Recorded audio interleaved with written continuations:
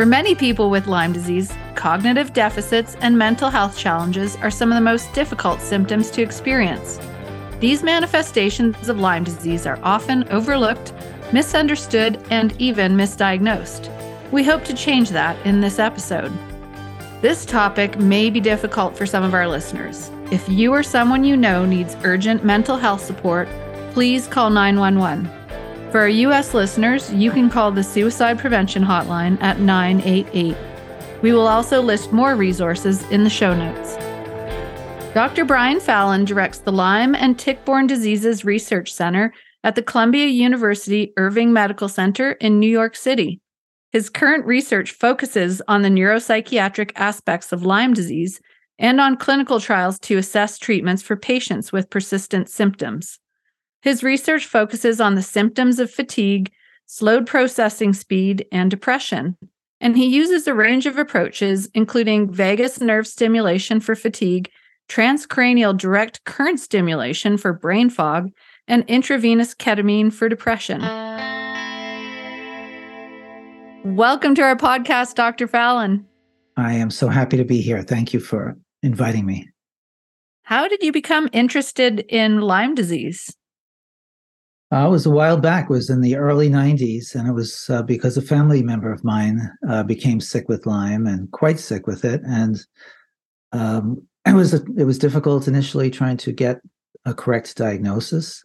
And once we had a correct diagnosis, it was challenging to sort out the treatment regimens. My family member got a lot better with treatments, and then couple of months later, or a few weeks later, started to relapse. And at that time in the early 90s, the experts on Lyme disease were saying that the treatment was curative. So if you had symptoms that persisted or returned, they didn't know what to do with it. They were sympathetic, but they said it had nothing to do with Lyme disease, and they really were not interested in providing repeated treatment. So that was a troubling situation, right? If you have a family member who's sick and you would like them to get another course of treatment and they were having a hard time getting it. So I learned a lot about the difficulties that Lyme patients have in getting diagnosed, difficulties they have in getting treatments, the rigidity with which some physicians approach people who have uncertain illness, especially when it's an evolving understanding in the medical community, but they may not be sophisticated enough, or they may be quite sophisticated and think they have all the answers. So it's complex. And as a psychiatrist with a curious mind about just the situation, I was interested in trying to figure out how I might be able to help this problem of both uncertain diagnosis, uncertain treatment, as well as the problem that oftentimes patients with Lyme disease developed neuropsychiatric problems like cognitive problems and depression and sometimes severe anxiety. And so from a psychiatrist's point of view, especially a psychiatrist who was being trained as a researcher, so that was early in my research career at Columbia, I thought maybe I could apply some of the research tools that I've been learning in terms of conducting surveys and in terms of conducting treatment trials and neuroimaging to try to help these patients with persistent symptoms. So that was the beginning. Yes, well, I can certainly relate to that experience myself, and I know many of our listeners can. And I just want to say we love having people with curious minds being part of the solution here. So I'm glad you pointed that out too. So when did you make the connection between mental health and Lyme disease? Well, it was quite early on because Holly Murray, the mother in Old Lyme, Connecticut, who first reported cases of Lyme arthritis in children in her neighborhood to the public health authorities in Connecticut, she actually called me up and she called my wife up, who's also a psychiatrist, Jennifer Newlands. And she said, you guys should study the psychiatric aspects of this illness. And we asked why. And she said, well, because it can cause, I believe it can cause psychiatric problems. And we asked her, why do you think that? And she said, because I'm seeing it in in my family, and I'm seeing it in my neighbors who have had Lyme disease. And why don't you come out and interview some of my neighbors? And so she gave us her living room, and my wife and I went out there to interview her neighbors. And at the end, we thought, yes, they have anxiety. Yes, they have depression. But how do we know this has anything to do with the fact that they also have Lyme?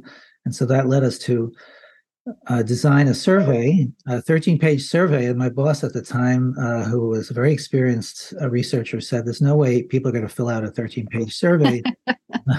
And he was wrong. And people not only filled out the survey, the whole 13 pages, but they also wrote things on the back of the page, Wow. telling us their story. So there was a profound need and urgency to it among the patients to get their stories out and to share some of the miserable experiences that they had. And because I knew, Absolutely. I yeah, think because patients are so grateful for anyone doing research that they are really willing to step up and participate. that's right. And it's a generous act on their part, but it's also reflects the fact that they're not being listened to by their own physicians. Definitely. Now, some patients experience a lot of inflammation, such as arthritis, meningitis, encephalitis, and carditis. Why is there so much itis in Lyme patients? Oh, that's a great question. I mean, the Borrelia burgdorferi spirochete uh, has outer surface proteins, some of which are highly inflammation inducing, um, far greater than what's found, let's say, for example, on E. coli. And as a result, you get inflammatory problems on the skin and the joints and the meningitis. So there's lots of itis in Lyme disease. And can you describe some of the neuropsychiatric symptoms that you do see in patients?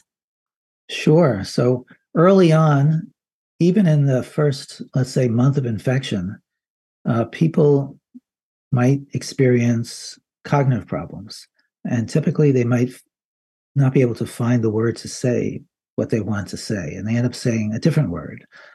So instead of saying, um, I'm going to put the cereal in the cupboard, they'll say, I'm going to put the cereal in the refrigerator. So that's one example.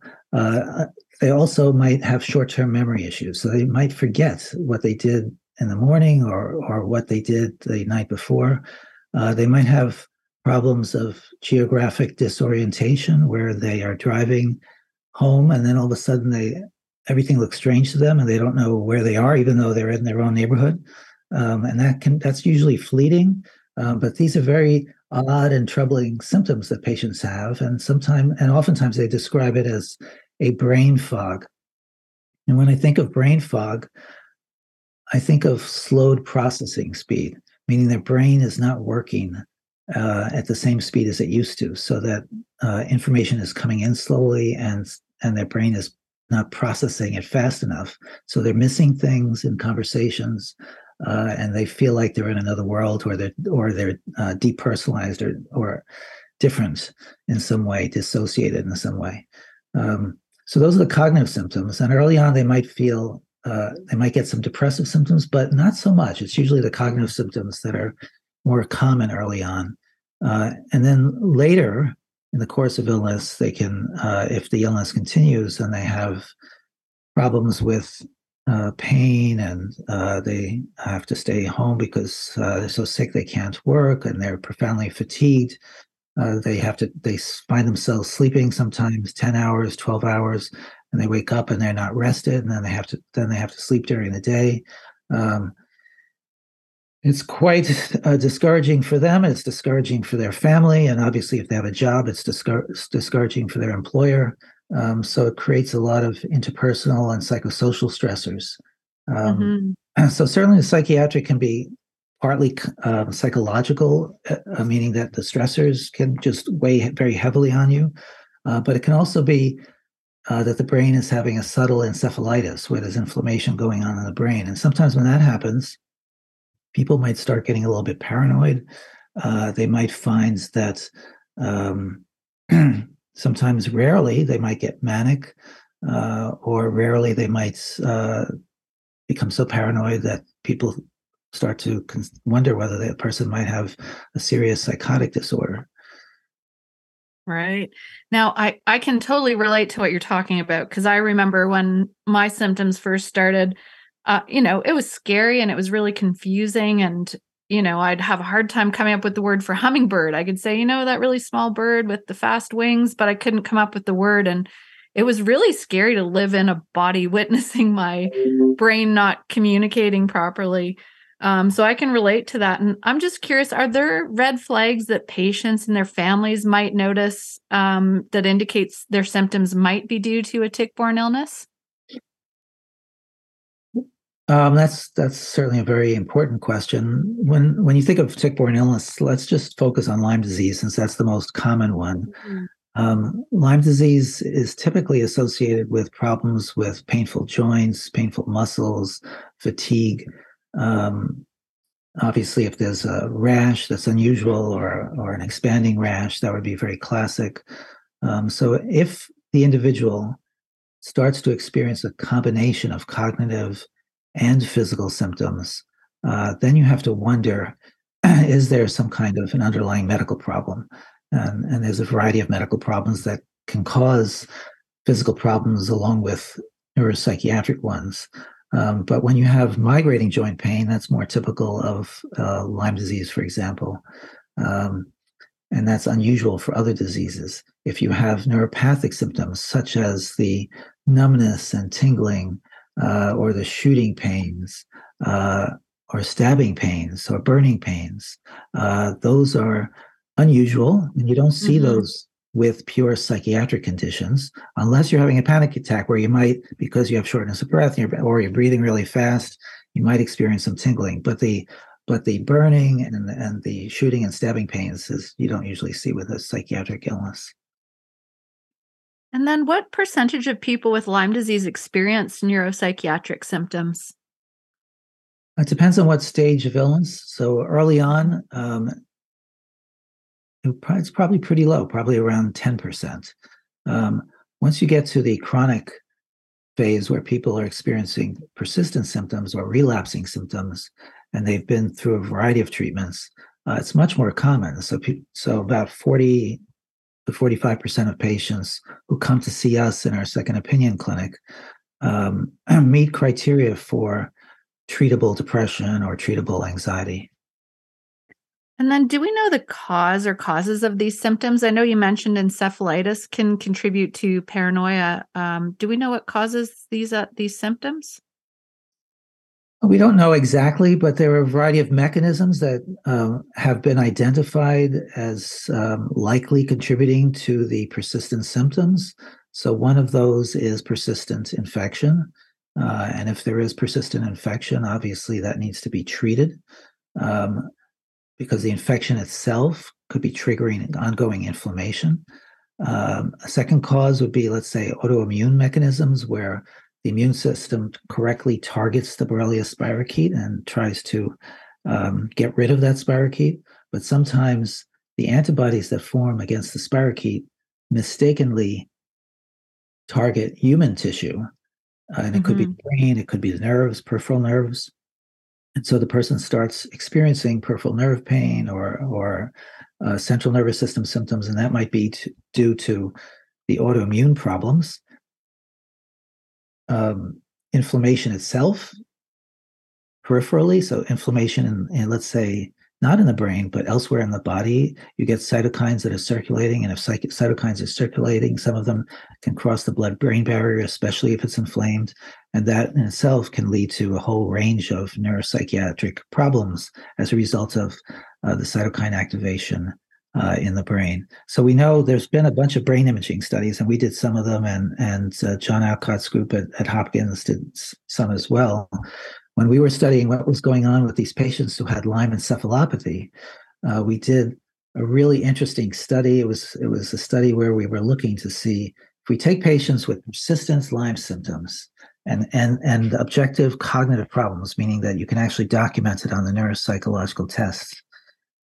And if we do MRI imaging, and if we do blood flow imaging and brain metabolism imaging, and then we give them an aggressive treatment with IV ceftriaxone. And in those days, we didn't know whether a longer course of treatment would be better than a shorter course. So we actually gave them 10 weeks of IV ceftriaxone compared to placebo. And what we learned in that study was that the patients with Lyme disease, as compared to healthy people, and they were age and gender matched, so they were comparable to Lyme patients. The Lyme patients tended to have areas of decreased metabolism where the brain wasn't functioning well. It wasn't taking up glucose the way it was supposed to. And it also had comparable areas of decreased blood flow. So it was unusual. And I remember when my colleague was first looking at the results, and he was a neuroimaging expert, he was stunned because he said, wow, these are really objective findings in these patients with persistent cognitive problems. And that was really important because anybody who's had Lyme disease or another tick-borne illness knows that oftentimes they get disbelieved. Oftentimes they're told that it's something else, or they're told that that it's assumed that maybe they're making up or exaggerating. But once you actually show that actually there's brain imaging findings that are objective, that certainly gives confirmation to their complaints. And the Johns Hopkins group showed that there was microglial activation in the brain of the patients they studied. And that means microglial activation refers to inflammation. So they were able to find markers of inflammation in the central nervous system of the patients they studied. So we know that inflammation is involved. We know that when cytokines cross the blood-brain barrier, they can cause problems. So all those can contribute to the neuropsychiatric issues. Definitely. Now, I did read your research that you were doing in collaboration with Dr. Benrose from Copenhagen, and I was really shocked to see the findings. Can you tell our listeners a bit about that research? So Michael Benrose is one of the world's best mental health epidemiologists. And I met him when I was at a conference on PANS and PANDAS. Okay. And that refers to patients or children, primarily in adolescents, who develop neuropsychiatric disorders after a strep infection. So that's pediatric autoimmune neuropsychiatric disorders after strep, PANDAS. And he was giving a report about his findings from a study done in the entire population of Denmark to see what was the frequency of psychiatric disorders after strep infection. And I was thrilled to hear that talk, primarily because I thought, wow, I should try to get this guy to do the same study looking at what happens after Lyme disease. So I cornered him during the coffee hour, and I said to him, if I can get a grant for you to do this study, would you do it with me? And he said yes. So we worked together over the next month, designed a study, and because he's an expert in this, he really designed the study, and I just gave him some guidance on Lyme disease. And so he ended up looking at the entire population of Denmark, which is about 8 million people, over the course of 22 years, because in the Danish registry, the medical registry, they have medical information on everybody in the population over a 22-year period. So he was able to probe that database to see what happens when someone goes into the hospital, or they see an outpatient doctor in the hospital setting, or they go to the ER and they get diagnosed with Lyme disease. How many of those patients go on to develop depression afterwards, or have suicidal behaviors, or actually commit suicide? And because he has the data over a 22-year period, he can follow people up over a very long period of time. And because he's using the entire population of Denmark, there's no bias. He's not excluding people. He's including everybody. And one of the problems with the old studies, the former studies, which including the ones that I've done, is that they're all biased. This percentage of people have anxiety or depression, but they're coming to a research center, or they're coming to a psychiatrist's office. So, I thought, have I really proven that psychiatric problems are a part of this disorder or this infection? And I thought I really hadn't. But the closest I could get would be this epidemiologic study. So he did the study and he compared the Lyme patients to everyone else, those who hadn't been diagnosed with Lyme disease in the hospital setting. And what we found was that the rate of mental disorders was in fact increased in the patients with hospitalization for Lyme disease or a hospital diagnosis of Lyme disease. And sadly, suicide was increased 75%. Wow. In that group, and suicidal behaviors was increased twofold or 200%.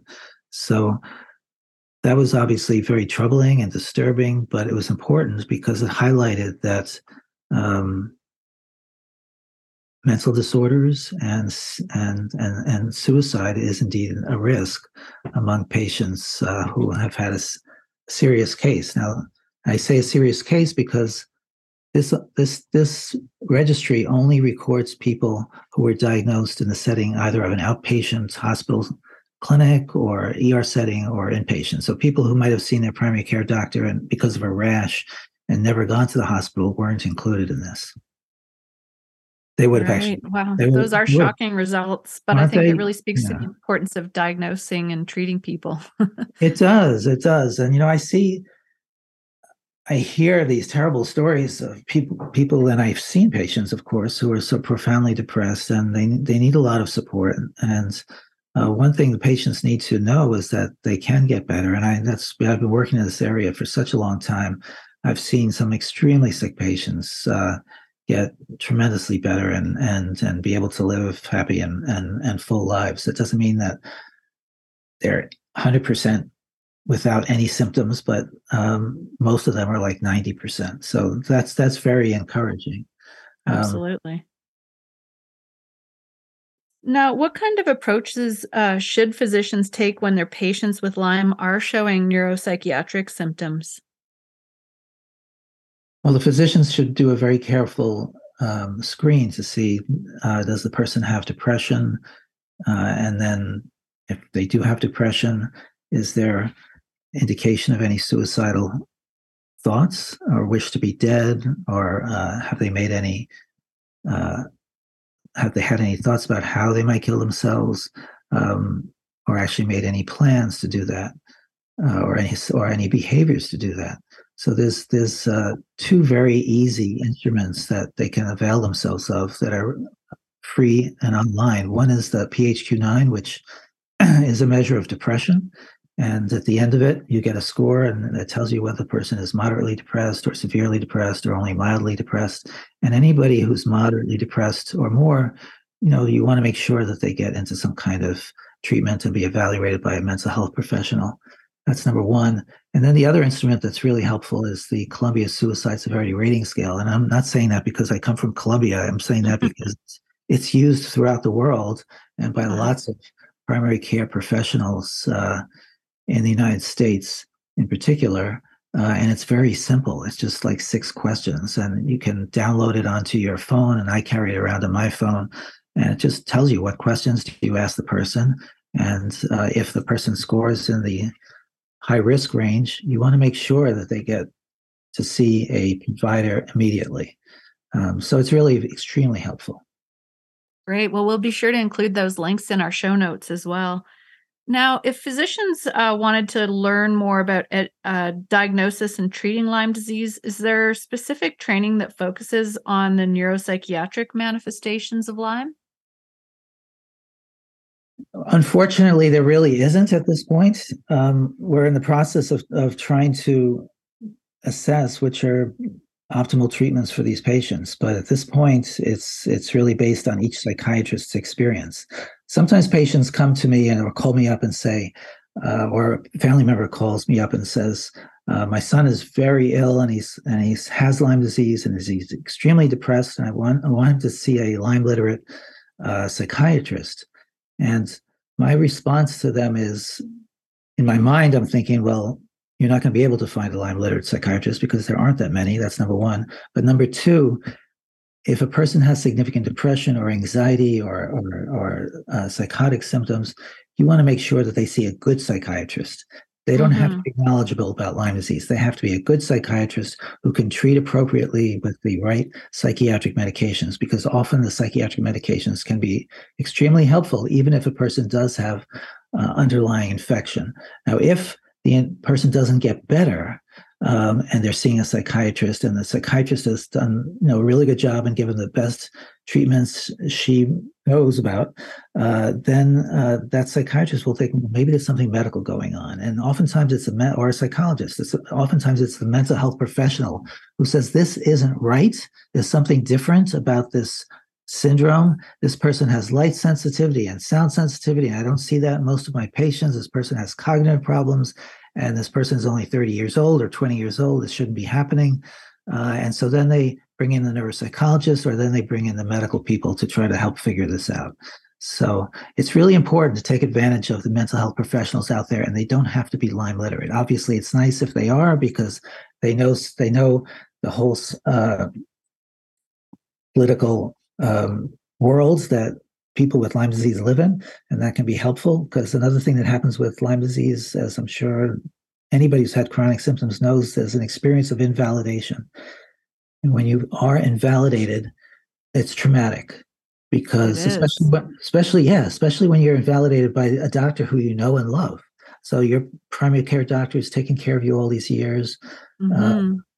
All of a sudden it says, look, I don't know what to do for you. And that's actually not bad. That's not a bad response. I don't know what to do for you. But when they say, I can't help you, you have to go somewhere else, that's not very helpful at all. Yeah, I'm glad you said that. I remember it took me about 30 specialists to get to till somebody finally said, Sarah, sometimes we just don't know. And I thought, why didn't everybody else say that? Exactly.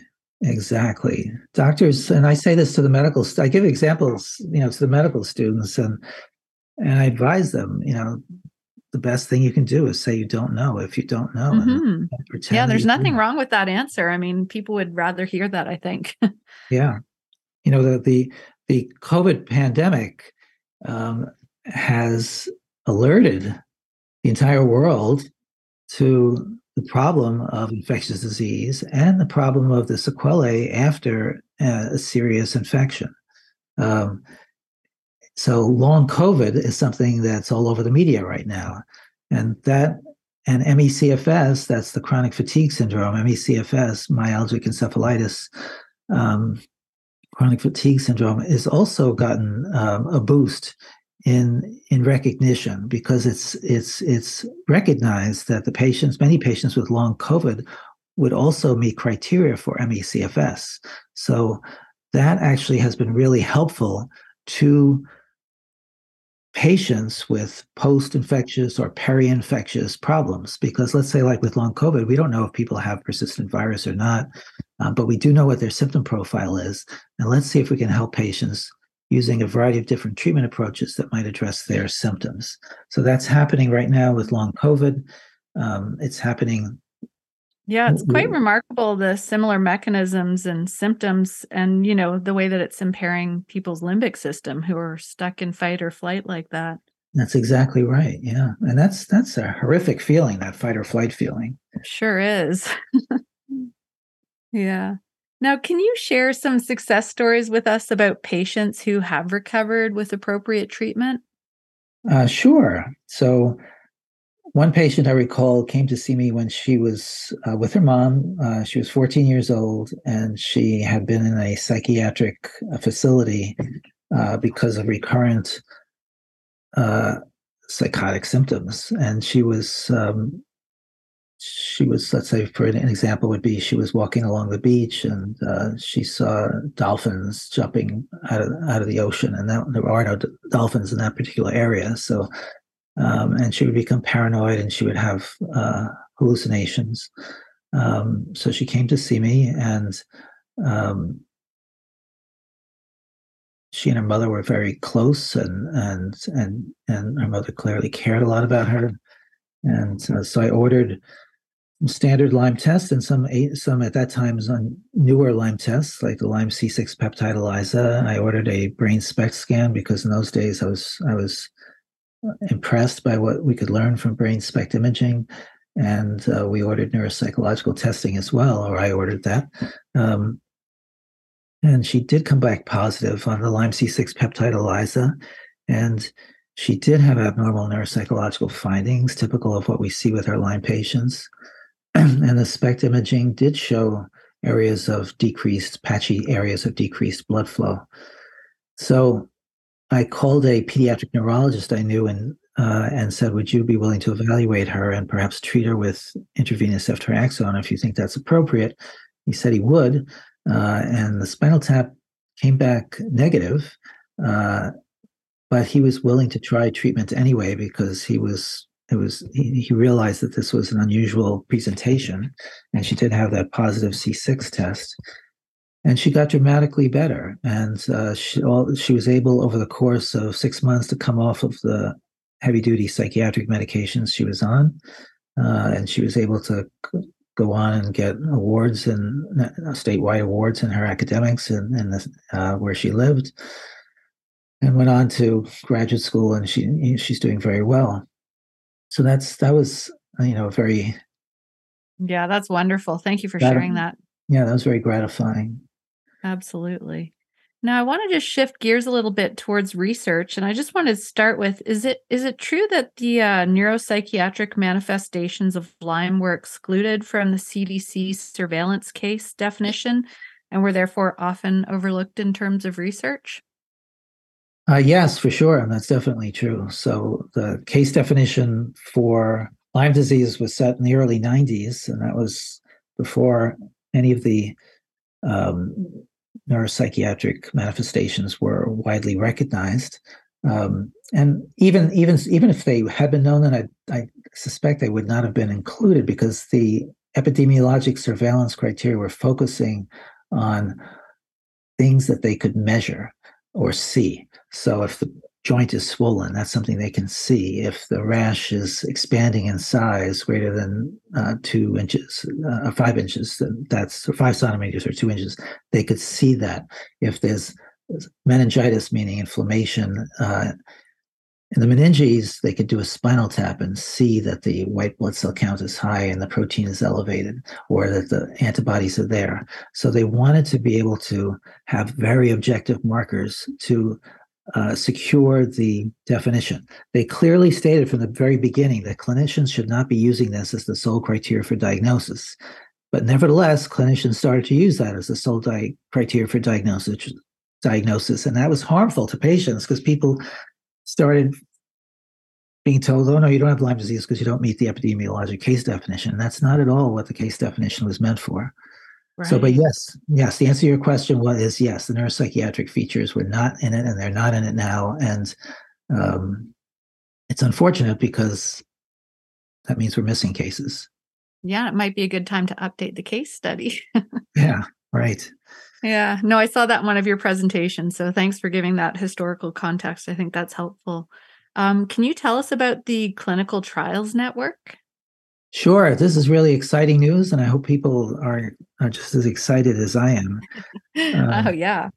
Yeah, it's really fun for me. The Cohen Foundation, the Stephen and Alexandra Cohen Foundation, provided us with a grant to establish a clinical trials network. And the idea behind the clinical trials network is that, number one, there are very few treatment studies of Lyme and other tick-borne diseases. Number two, a lot of people might like to do clinical trials, but they don't know how to do it, or they don't know how to do it well. And number three, we at Columbia have a lot of experience doing clinical trials. I've done a lot of them in the course of my life, and anxiety disorders, as well as in tick-borne diseases. And my colleagues at Columbia have as well. So we became a coordinating center for the conduct of clinical trials for people, investigators around the country who might be interested in conducting trials at their own institution. So, for example, our first colleagues in this adventure include John Alcott at Johns Hopkins and Roberta DiBiase, who's the chief of pediatric infectious disease at Children's National Hospital in DC. So the three of us have been meeting with others in our respective communities every 2 weeks to discuss clinical trials and design of clinical trials and how we can get more people involved. And so at this point, Dr. Alcott at Hopkins is doing a tetracycline study, 3 months of tetracycline versus placebo. We are launching a vagus nerve stimulation study with the idea that the vagus nerve is this fascinating nerve. It's the longest cranial nerve. It's amazing. Truly. It's totally fascinating. I love that you're doing this research. It really is exciting. It is. It is. I remember, actually, I've been interested in the vagus nerve stimulation since 2012 because I saw that there was a company in Europe that had gotten approval for treating epilepsy with it. So I contacted them. They came to visit me, and they came to visit a group at Harvard to try to get their device tested in the U.S., but they ended up not doing it because of the intense malpractice coverage, which was going to be too much for them. So unfortunately, it got delayed. But now we're able to collaborate with, or not collaborate. We're able to get devices from a company in New York called Soterix that makes outstanding vagus nerve stimulation devices for research use. And the interesting part is that we can stimulate the external branch of the vagus nerve, which is right on the outer portion of the ear, and on the tragus as well. And if you stimulate that, it appears in some studies that leads to a reduction in pain, a reduction in fatigue. Sometimes it can lead to a reduction in systemic inflammatory markers. So there was one nice study showing those benefits among patients with lupus. And so as a result of that, there's going to be a large clinical trial looking at called transauricular, meaning on the ear, on the surface of the skin, vagus nerve stimulation for lupus. We're going to be doing one for patients with persistent Lyme symptoms. There's prior to the external vagus nerve stimulation, there was a surgically implanted vagus nerve stimulator device that actually was shown to be effective in improving patients with severe depression, as well as for patients with refractory epilepsy. So here is a device that has anti-inflammatory effects. It has, and it has cognition enhancing effects in some studies. It has pain reducing effects in some studies, and so it's extremely interesting. And I hope it indeed does help our Lyme patients, because it would be a really nice thing for them. And it does seem like the cost is relatively inexpensive compared to some other things that people have. Absolutely. Can't hurt, right? Right. And then we're also, so as part of the clinical trials network work, we're also going to be starting a study looking at transcranial direct current stimulation, which sounds scary. I know. I'm very curious to know more about that. So it's really just 2 electrode patches are placed on the forehead. And for half an hour a day, you do 2 things. You connect those electrodes, which you put on your forehead, to this little device, which provides the stimulation. And while you're doing that, you use a neurocognitive enhancing brain program called Brain HQ. And the idea is that if you're doing the transcranial stimulation, as opposed to not doing the stimulation, the people who are doing the stimulation will have a greater improvement in cognition. So this is to help patients with brain fog. Phenomenal. That's great. Now, we're based out of Canada, but we do have an international audience. So I'm wondering, are these studies that you're doing, are any of them open to patients outside of the United States? That's a very good question. There's nothing in our proposal or our grant description that says you can't participate if you're in another country. On the other hand, we want people to be able to come to Columbia and to be able to come if they're not feeling well, or so we would discourage people who are coming from too far away to consider the study, just because it's very expensive and we wouldn't be able to monitor them the way we would like to. Right, definitely. There's another study we're just also putting together, which is intravenous ketamine, which also is interesting. Ketamine is a anesthetic, which has been shown to be helpful, very helpful in rapidly leading to a reduction in depression and in a reduction of suicidal thoughts. So it's actually been studied in the emergency room setting where people come into the ER, with severe suicidal thoughts. If you give them ketamine, oftentimes those suicidal thoughts can diminish rapidly. So that's something that we're going to be assessing in our patients with Lyme disease to see if it helps improve depression, but also improve some of the other symptoms as well. Wow, I'm so excited about that. That's amazing. Now, as we wrap up, do you have any other closing comments? Hope is essential. You have to hold on to hope. And I have seen so many reasons to hope, especially over the last 10 years. The academic community really is working much better together than they used to.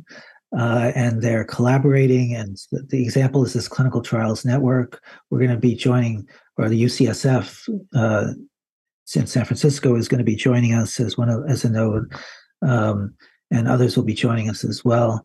And that all is going to lead to research advances in treatment. And so I think everybody in Canada and around the world should be excited by what I think research will bring.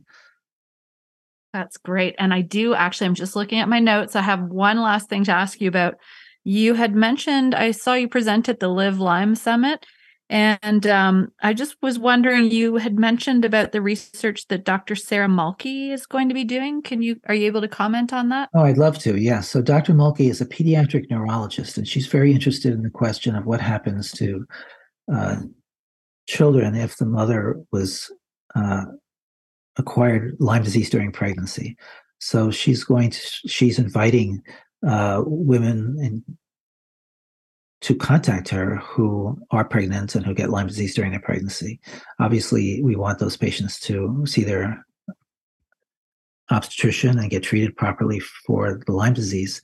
But she's doing ultrasound, brain studies, MRI studies, and she's following up children after birth as well. So it's really to see if there's an effect. And I think she might also be expanding that study to include patients who had, let's say, acquired Lyme disease before. But certainly during pregnancy is her goal. So please check our website at lymectn.org to learn more about that. Oh, that's wonderful. Thank you. We'll be sure to include all those links. And I really just want to say thank you so much. And I really love your message that hope is essential. And I believe that too. And that's why we do this podcast. Yeah, thank you for what you're doing. This has been great fun. I encourage you all to dive deeper into Dr. Fallon's research. And remember, hope is essential. Stay safe in the outdoors.